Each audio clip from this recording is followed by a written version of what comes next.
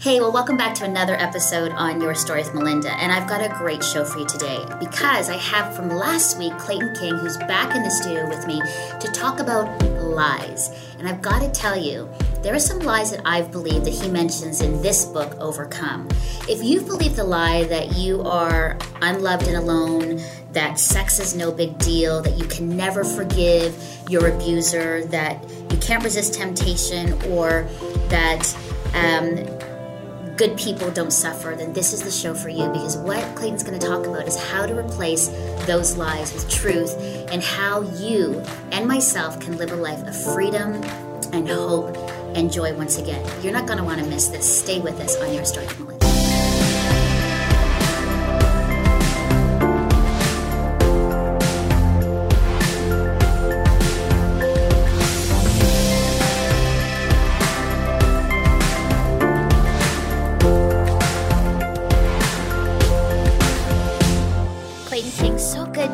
Back again in the studio with me. You were amazing last week, and it's like I just had to keep you on here to continue the conversation. Well, if I get to spend 5 extra minutes in Canada, I'm a happy guy.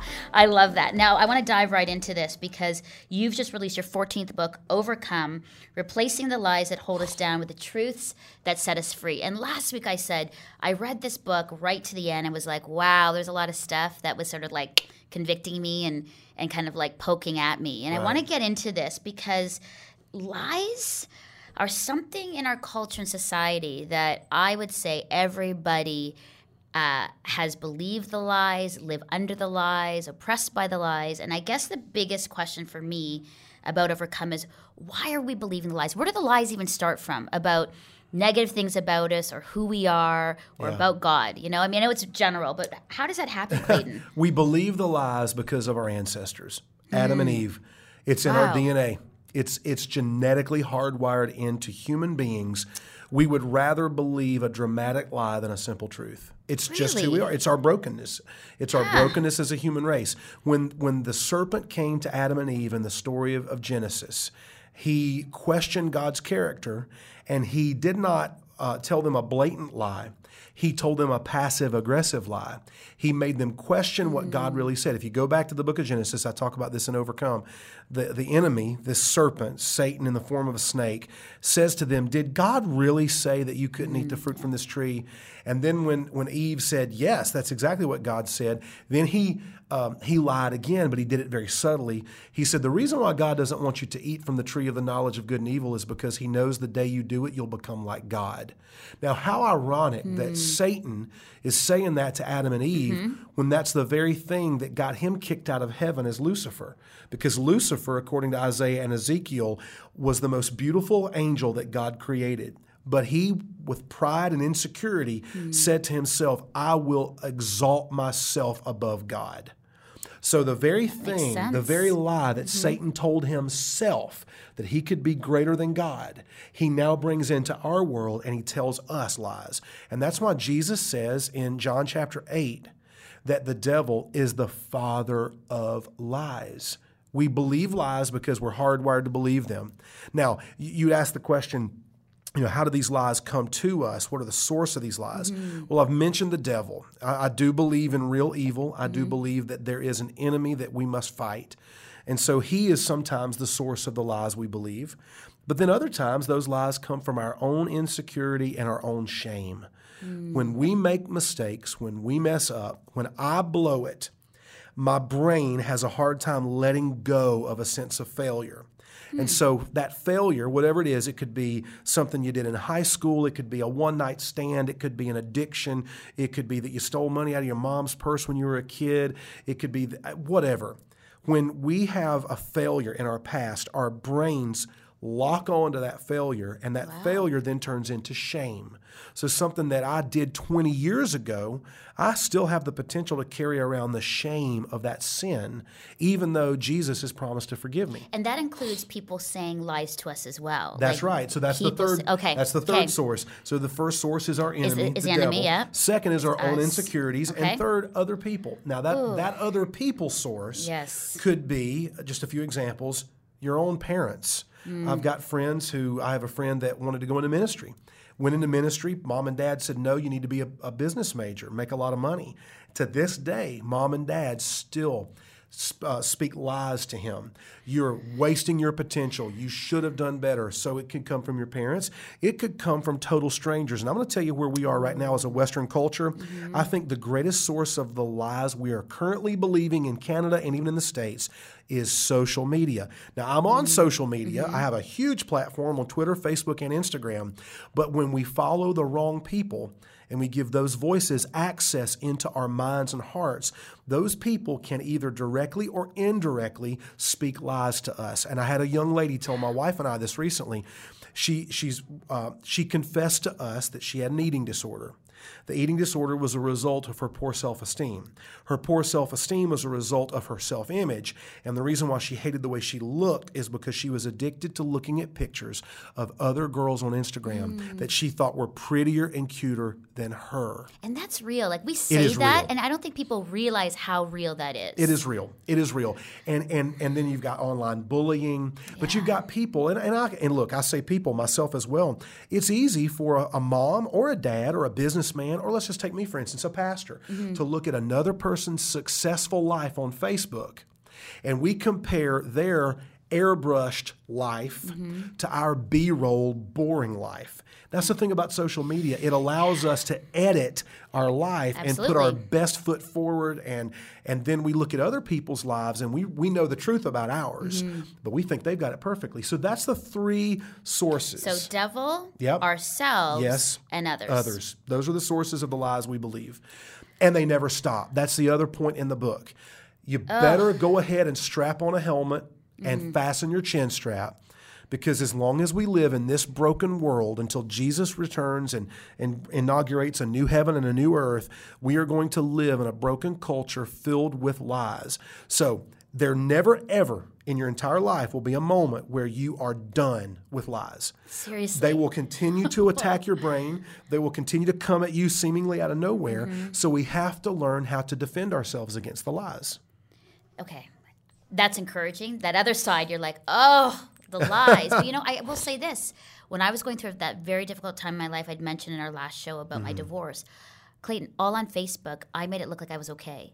And when it came out on national TV where I had to announce and explain it, I was bombarded by people who said, I would have never guessed, because for the past year, your life was great. Right. Smiley, I'm doing this, I'm doing that. You never showed that you were going through this incredibly traumatic time for the past 2 years. Yeah. Now, for part of me, it was my protection. I didn't want to tell people that. But I get that now, because people were like, oh, it looked like everything was great. You were doing so well. I was jealous of your life and this full life you have. And meanwhile, you were going through this incredibly hurtful and hard situation. Yeah. So I think that's a good reminder to remind people that as much as people front and kind of put out that this is what they're doing, there's, again, a whole backstory that's happening. That's exactly right. And when it comes to Facebook or social media, I say this in the book as well, you can front like everything's perfect. Well, that's not good. But on the converse side of that, it's just as unhealthy and toxic to let me just say it this way, air out all your dirty laundry. I agree. And so that doesn't help anybody either. This is why community is so important. This is why friendships are so important. You don't know you're being deceived until someone points out to you that you're being deceived. It's the very definition of deception. Yeah. My first day in a philosophy class in college, my professor said, how do you know you're being deceived? And everybody gave all these answers. One by one, the professor said, wrong, wrong, wrong. We couldn't get the answer right. And the professor says, you don't know you're being deceived. That's why you're deceived. Yeah. So when you have friends in your life, when you have a church community in your life, when you've got trusted people that you can be vulnerable with. Brene Brown has made tens of millions of YouTube viewers just by talking about vulnerability. When we're vulnerable with friends face to face, healing takes place. The worst place to try to find healing is to just air out all of your pain, all of your disappointment, all of your depression on social media, because there's really nobody there that can speak into your situation that knows you. Yeah, right. Absolutely. So Clayton, you've identified that there's lies. It comes from the devil, ourselves, and people. Right. That lies are always going to be at us. Yeah. But your book here, Overcome, says, we need to replace the lies with truth. And so I want to talk about that and tease our viewers and listeners with 3, because there's 10 in your book. Yeah. But the first thing about the lies that we need to confront with truth is how we see God. Yes. I thought that was really fascinating in your book, because I've realized how we see God, there's a connection with our own fathers and our own relationships with them. Whew. Yeah. Let's talk about that, because I think I have noticed that and seen that all throughout my life. My girlfriends and my guy friends, how they've seen God is with their dads. It's huge. A.W. Tozer said, what enters your mind when you hear the word God is the most important thing about you. Mm-hmm. And I've really wrestled with that, and I've meditated on that. And I tell the story in the book that when Shari, my wife, and I first met, we had very different upbringings because we had different fathers. My dad was loving, kind, encouraging, faithful, tenacious, hardworking, dependable, and humble. My wife grew up with 3 dads, 1 dad and 2 stepdads. Wow. And one of her stepfathers verbally abused her, one of them physically and sexually abused her. So what I learned when my wife and I got married, she had gone through a period where she was healed and where she was able to see God for who he was. But I started to realize this is so true. When we hear the word God, we think about God in subconscious ways in the same frame that we see our earthly father. And so if you had a great dad, then it's probably going to be a little easier for you to realize God loves you unconditionally. Yes. But if you had an absent father, then you may think of God as an outer space God that doesn't really care about you. If you had a verbally abusive father, then you may think of God as being a mean ogre that wants to punish you every time you mess up. If you had a dad that was all about making money and he was a workaholic but he never came home, then you may see God as disconnected. He's keeping the universe running, but he doesn't really care about you and what you're going through. So this is the primary lie that Satan will always attack us with. He will make us doubt the true character of God. And that's really what happened to me whenever I lost my mom and my dad and 9 family members in rapid succession. And I had to come to a place to where I realized God is loving, God is kind, God is good. My circumstances do not dictate to me who God is. Yeah, and that's, I think, key, because people are like, I blame God, I'm angry at God, and I have to keep saying, it's not God. I mean, people made really broken, bad decisions and That's hurting exactly you. right. They chose to hurt you. My favorite band is U2. Yes. I think they're better Yes, I think they're better than the Beatles. I'm going to get hate mail for that. But Bono, the lead singer of U2, he is a born again believer, a follower of Jesus. In an interview in the 1990s, someone asked Bono, when they were the biggest band in the world at that time, how can you believe in a God who allows so many bad things to happen in our world? Bono's response was brilliant. He said, we cannot blame God for the mess that we got the world into. Beautiful. Yes. So God's good. At the end of the day, God is good, and God doesn't make bad things happen to us. But what God will do is he will be close to us when those tough times come. So Clayton, how do we encourage people to change that? Because that's the one thing I just want to shake people and say, I know that you were hurt and abused and it's been a tough life, but you've blamed God so long that it's actually not helping you get ahead in your life. You're an angry, victimized person, and I'm trying to help them change that, because again, because of my experience, I had a great dad. Yeah. So even when I was growing up, I was always like, he's loving, he's kind, he's gracious, he adopted me, he wanted me. Like, I've had that's been my experience, which is really sad, because a lot of people look at me and go, what does that mean? Yeah. I don't know what that means, Melinda. And I'm like, oh, well, I've always come as that childlike faith about God. And so I've never been angry at him, like I've said before. How do people start changing that life? The truth is what you've said, but what's the skill in helping people start making that step to believe that? 2 things. First of all, be around other people that know and receive the love of God. Yeah. Be around other people that believe God loves them and that have joy.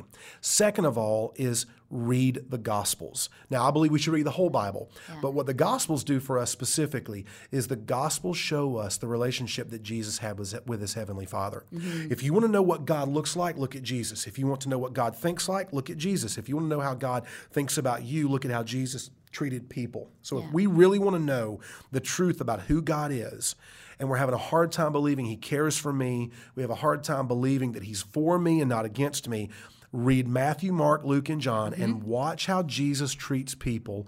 Watch how Jesus talks to people. Watch how Jesus does not even hesitate to go right after the Pharisees because of their self-righteousness and rebuke and condemn them, but how Jesus is willing to touch notorious sinners. He eats with prostitutes and tax collectors. They bring a woman to him naked in the temple courts that they had caught having sex with a man she was not married to, and they wanted to kill her on the spot. And Jesus forgave her and told her to go leave her life of sin. So if you really want to overcome this lie that God doesn't love you or that God's not good or that God is some mean outer space religious figure that hates the whole world, just go to the Bible, read the Gospels, and see how Jesus treats people and watch Jesus interact. That's what God looks like. Absolutely. I would absolutely agree. And that's sometimes when I can't convince them in my own loving and relationship and doing with my friends, I say, then you need to read about Jesus, get to know him. And every time, and I've been, a Christian, a missionary kid all my life, Clayton, but every time I go back to the scriptures and read about him, something new comes alive. Yeah. I place myself in the story. I'm like, if I was the woman, how would I feel? Yeah. If I was a disciple, how would I feel? If I was somebody from the outside ready to stone her and then Jesus protected her, how would I feel? Yeah. And when you actually put yourself in the different parts of the story, it changes a lot. It does. Because you're like, oh, that perspective is different. That perspective is different. That perspective is different. And you have a even greater appreciation of Jesus. Yeah. Like I look at him like, wow, countercultural, like revolutionary. Yeah. Somebody who I would love to have hung out with and listened to him and what he had said. And always anger directed at religious people who are always like, by the book, this is it. And he's like, let's love. Exactly. And love is really kind of the immunization for lies. So in the book, I say this: the lie will fascinate you, then it will assassinate you. Yeah. And we have to get to a place to where when we feel the lie coming on, we focus on the love of God. That stops the process. Yeah. It's almost like the machine is running and the lie is coming at you and you can feel yourself going back into that dark place. And if I can just out loud say, Jesus, you love me and I believe that you love me. I am fully known and fully loved. I have no one to impress and nothing to prove. It's amazing how saying it out loud will make the lie go away. It literally vaporizes the lie. Amazing. Proverbs says the power of life and death is in the tongue. And so when we will verbalize the truth, the lie will disappear. Now, here's the example from Scripture. And I get really geeked out by this because I think it's just so cool.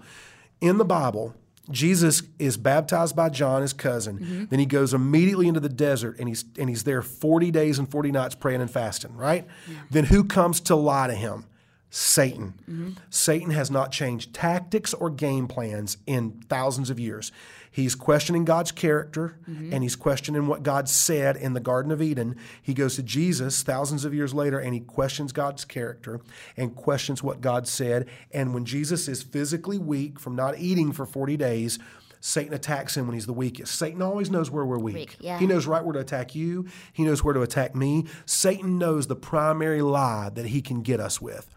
When Satan tempts Jesus all 3 times in the Gospels in the desert, Jesus out loud speaks to the lie and he quotes Scripture.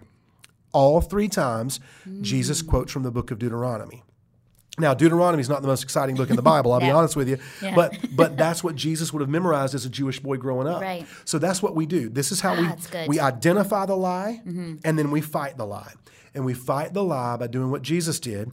We know the Word of God because we spend time in it, and when the lie attacks us, we speak the truth out loud. Okay. And here's the craziest part behind it. Scientifically, they have proven that when you think a thought in your head, it is nowhere near as powerful as when you speak it out loud. Awesome. That is great. I do that too. There are times where I remember as a missionary kid when I was getting scared and we'd be in the Philippines. I remember amazing missionary families who, they were smuggling Bibles. They were, preaching out on, AM radio like my parents were doing. They would say, speak out the name of Jesus and speak out the truth out loud. And so, I'm like 5, 6, and 7, and I'm in a big bed, and we're having a sleepover with the other missionary kids. And all of a sudden, we'd feel scared or dark. And we'd go, Jesus! And then we'd quote like John 3:16, and we're not to fear in Isaiah, 41:10. And when we'd say it, it was like gone. Yep. It really was. I was like, whoa. It's not a trick. It's a truth. No, it is a truth. We just speak it out. It's not, and I say that in Overcome. It's not a trick. It's the truth. Right. We're not trying to manipulate God. We're not trying to do hocus pocus, magic spells. When you say the name of Jesus, demons flee. When you say the name of Jesus and quote the word of God, the lie has to go away. Now, that doesn't mean it won't come back. Right. And that's why we have to learn. But here's the good thing. It's totally doable. This book is so practical because we know that the enemy is going to continue to lie to us. We know that our insecurity will continue to lie to us. And we know that other people will continue to influence us in negative ways and maybe speak things to us that aren't true. So if we know that that's going to be the reality, once we learn how to identify the lie and fight the lie, it becomes a habit. Every morning I wake up, and the first thing I do, I go into the kitchen and I get a 40-ounce glass of water. And I drink 40 ounces of water before I drink my first cup of coffee. Really? I do. Wow. It took me a year. Well, it's a lot of water. It is a lot of water. But we know that our bodies need water. The brain needs water. Everything needs water. That's a habit now. It's just automatic. Once I learn to drink water first thing in the morning, I don't have to think about it anymore. Once we learn how to overcome the lie, once we learn how to fight it, once we know how to speak the truth out loud, go to the Bible for the truth, you don't even have to think about it. It just happens automatically. So I tell people in the book, don't be overwhelmed with the book Overcome, because you can do it. And once it becomes automatic, it just becomes second nature. Nobody ever thinks, oh, I need to breathe right now or I'm going to die. Yeah. We just breathe automatically, right? That's what happens when we learn how to let the Word of God overcome the lies of the devil. Amazing. It just becomes automatic. Clayton, you have 10 lies that you list here in the book, and you kind of attack them with truth. As you're writing this, I mean, obviously these lies have come from personal experience, in your own life. Talk to me about one of them. Okay. What was the one that really got you? I mean, you have a ton. I'm unloved and alone. The lie of good people don't suffer. The lie sex is no big deal. The lie money will solve all my problems. But for you personally, what was the one here that you're like, this is the one I've had to really work through and put truth into it? Yeah, for me, the lie that really was the genesis for this entire book and for this message was what I went through after the death of my mom and my dad. When my dad died, I remember feeling so alone. My parents were gone. I was 39 years old, and I felt like an orphan. Now, like you, I was an orphan for a couple of weeks. You were an orphan for about 1 week. I don't remember what it felt like to be an orphan, but I knew that I was adopted. So I knew that orphan was part of my identity, at least for a short time. Yeah. And the enemy leveraged that against me 39 years after I was adopted to say, this whole thing about you being adopted and being a real son loved by your mom and dad, it didn't last. Look at you. You're an orphan. You always were an orphan. You will always be an orphan. My big lie was that I would always be alone and unloved. That was my big lie. And what happened, I went to a Christian counselor. And the reason why I go to a counselor is because I feel crazy and I need somebody that knows what they're talking about to tell me I'm not crazy. Yeah. And so I went to this Christian counselor right before my dad passed away, and he kept pressing in on what I was really afraid of.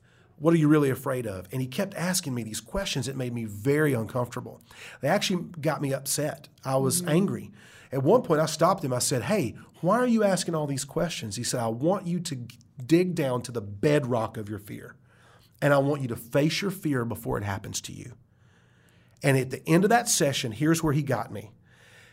I said out loud, my dad is going to die. I knew he was terminal. And when he dies, I will cry, I will grieve, I will lay on the floor in a fetal position. Then I will have to handle his estate. I'll have to preach his funeral. I'll have to take care of all of his things. I'll have to sell his farm. I'll have to sell his truck. Then eventually, I'm going to move beyond that. I will never get over my dad dying, but I will get through it. And eventually, I'll get back to a normal life. That was the moment that this book became a reality. Wow. Because in that moment, I was able to overcome this big lie. Now, it didn't mean that it didn't attack me, because as soon as my dad died, the lie was right there. Your dad's gone, your mom is gone. No one's going to love you like them. No one's ever really loved you. You're an orphan. That's how it changed for me. That was what happened. And so for me, to this day, I still have to fight the lie. Clayton, you're not really loved. You're alone. Nobody's really going to be there for you when you need them. So for me, when I start the book off, I tell my big lie right off the bat. Which is, I am unloved and alone. Exactly. And the truth for you is that, I mean, as you were saying, the truth is you're not alone and unloved. No. I mean, your wife, your sons, your community, Yeah. God, right? Yep. And you know what's interesting is that, you know, my parents are still alive, but I've had moments, Clayton, and I mean, this is so open and honest, that I have had moments in my car where I can't breathe because I think my parents dying. And I'm like, where does that come from? And as I was reading your book, I actually got quite emotional because there are the traces of that. I think that part about being adopted, the orphan part, that's been part of my story. I talk about finding my birth mother, the reunion of it, this whole, you know, amazing God's grace and loving the orphan.